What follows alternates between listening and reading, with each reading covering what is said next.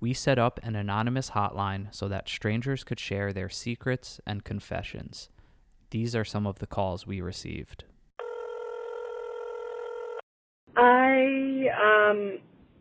This is weird to say, but I used to get on sugar daddy sites and scam men into paying me money for pictures and videos.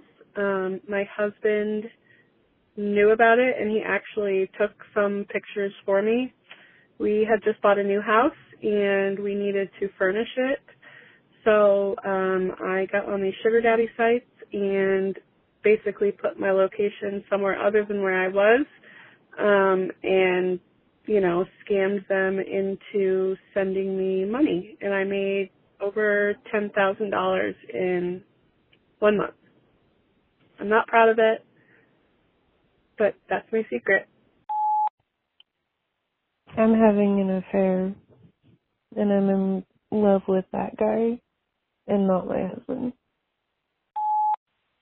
When I would work at a movie theater and get entitled or really nasty people to the concessions, I would hope that they would ask for butter on their popcorn so that I would proceed to put an ungodly amount of butter on it so that I would be responsible for their heart attack in the future.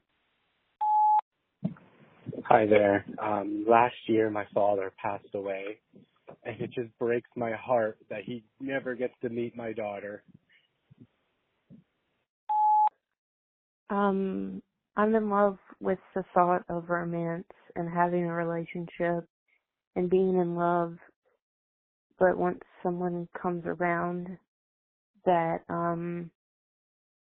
is willing to show me true love, I instantly shoot them down, and I don't really know why, but I feel like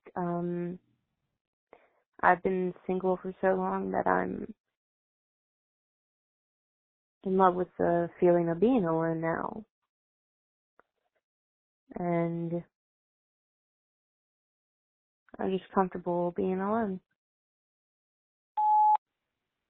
My entire life, I thought I was like a sub, and anytime I tried to be more dominant in the bedroom, guys would just be like, no, you're too this and that, you're too small, you're too girly, whatever. But my current boyfriend just let me tie him up the other day, and I beat that shit out of him, and it felt so good. He loved it, and I loved it. I think I'm a dominatrix now. Maybe I'll be on the show one day. On Saturday, my boyfriend's dogs killed my puppy. His two dogs ripped my puppy open and killed him, and he was only 10 weeks old.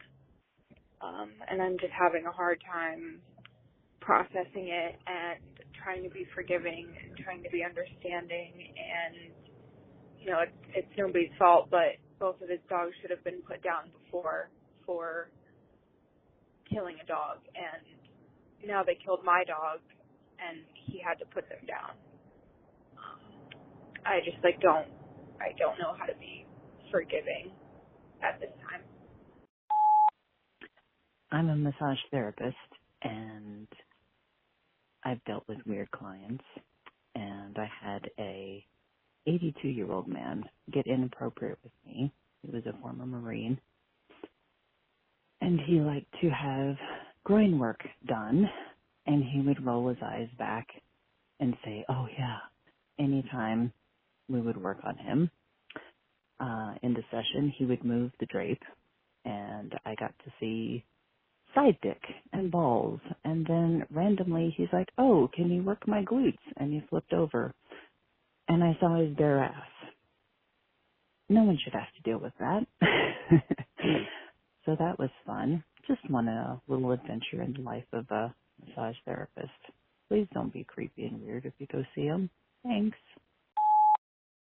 If you'd like to share a secret on the anonymous hotline, call 530-362-8918 and leave a voicemail. If you or someone you know is struggling, please reach out to the National Suicide Prevention Lifeline at 1-800-273-8255 or text TALK to 741-741.